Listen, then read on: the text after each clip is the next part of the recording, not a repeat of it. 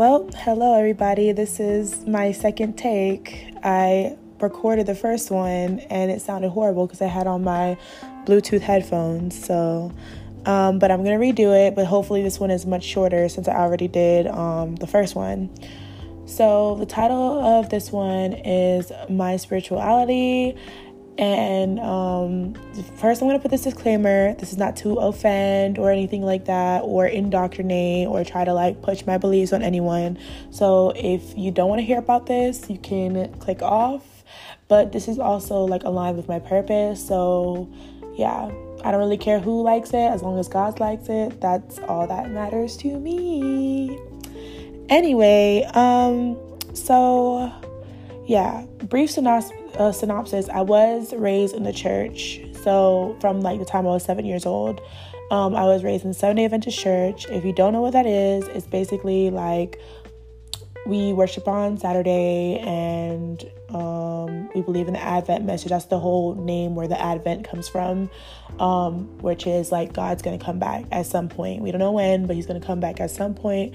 And they also are very strict though, about certain things. They don't want no piercings, no tattoos, basically no type of sin ever. You have to really be super on point with everything. So yeah, moving forward with that, I just want to talk about where I am today. So last year, October, actually, let me rewind a little bit. I did do this already, so I'm just kind of a little bit annoyed that I have to redo this, but hey, whatever. This is just, how it is. It's a good thing I listened to it though before I published, so that's always good. But I got baptized in the Seventh-day Adventist Church when I was 10. I didn't fully know who God was. I did not have a connection. I didn't have a strong spiritual belief. There was just things I was unsure about, and I more so feared God but in the actual way, I'm afraid, so I wouldn't come to him with certain things like I do today. So now going back to last year, I was just at a point in my life where I had just got out of a very toxic relationship, and I'm older now, and I was like, okay, I'm tired of doing this. I'm tired of living my life the way I want to live it. I do aspire to be married one day. I do aspire to have kids one day. And I'm tired of playing around. I'm not saying that you don't have, there's people every day who have a spirituality and have children and get married. So don't take, my words out of context.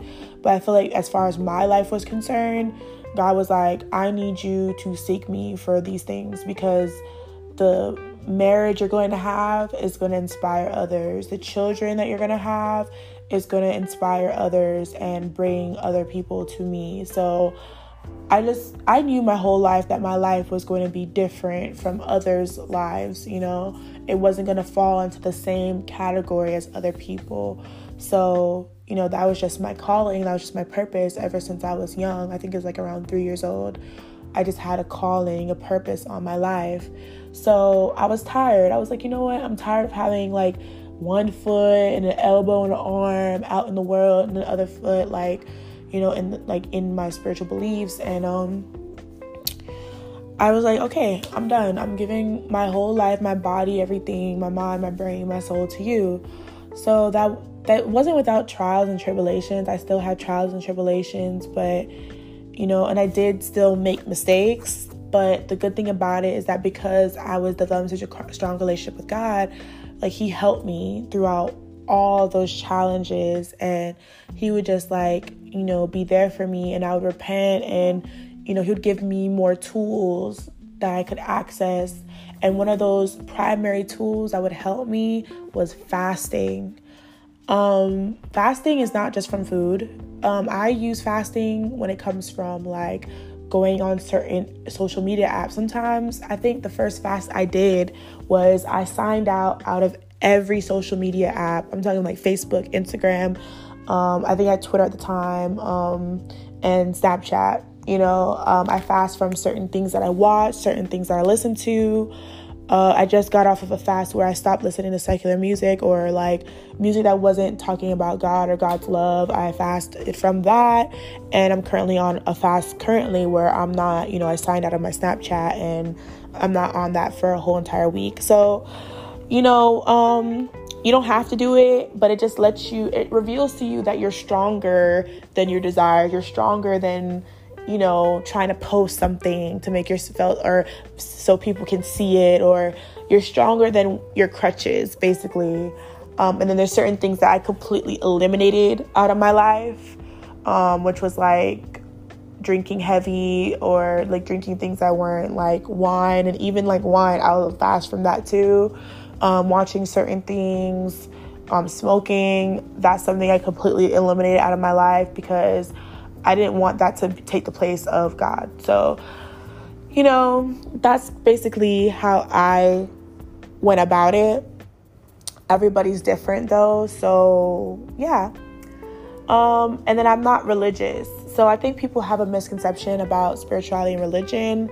Religion is more so you're doing things out of habit. You're doing things and you don't really have an understanding to why. You're not really doing it because you're, led by the Spirit to do it. You're just kind of doing it. And then also because you're religious, you end up being more judgmental. You end up not being open-minded to other people and how they go about things. So yeah, I'm more so spiritual. So if God didn't say it, if God didn't lead me, I ain't trusting you. And that goes for even people who are in the church. If you're elder, pastor, they're not perfect people. So if I'm not led by the Spirit to say, oh yeah, I'm gonna do this and I'm gonna understand where you're coming from, then I'm not listening to you. I'd rather listen to God than listen to you. So,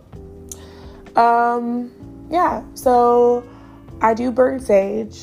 When I set my intention, it's mostly like I start reciting and speaking forth God's promises. I rebuke the devil mostly, or rebuke the enemy. I don't really like to say devil for some reason, but I like to say enemy or demonic forces that try to encamp, because spirituality is real and you think you're just fighting in the physical, but there's so much things that you don't see, in the spiritual that is going on.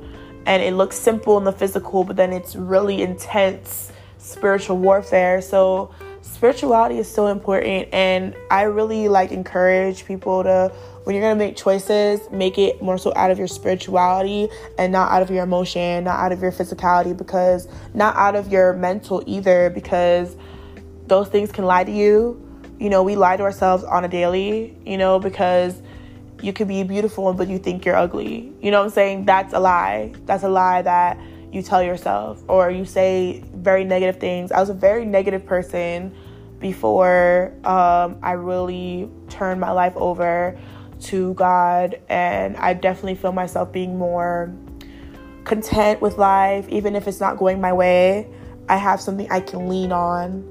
So it's like I'm not so down in the dumps because I can always lean back on God. I don't treat God as a genie. God gives you he gives you choices. He's not a controlling God. People only view it as he controls us in a negative way. Him doing everything good for you is still control, because you're not making any decisions. You're not making any choices. And he gives you freedom of choice. There's a scripture in the Bible, I don't know where it's taken from, but it says he gives you, life and death. He lies before you and he hopes you choose life. But 9 times out of 10, we're choosing death, which, to put it in more simplistic terms, he gives you a right path and a wrong path. And sometimes the right path looks like it's going against society, going against social media, going against what's cool, what's in right now. And 9 times out of 10, because you want to fit in, because you want to go with whatever everybody else is doing, you choose the wrong path. And he's just going to delay the promises that he has for you. He's not going to say he won't totally eliminate it unless you want it to be eliminated. So he's not a genie. He won't do for you what you won't do for yourself. So I think this was a little shorter from my previous one, because I think I went in a lot of different rambles because I didn't have any notes for this one. But I will do a part 2 to my spirituality once I make a 1-year anniversary with God.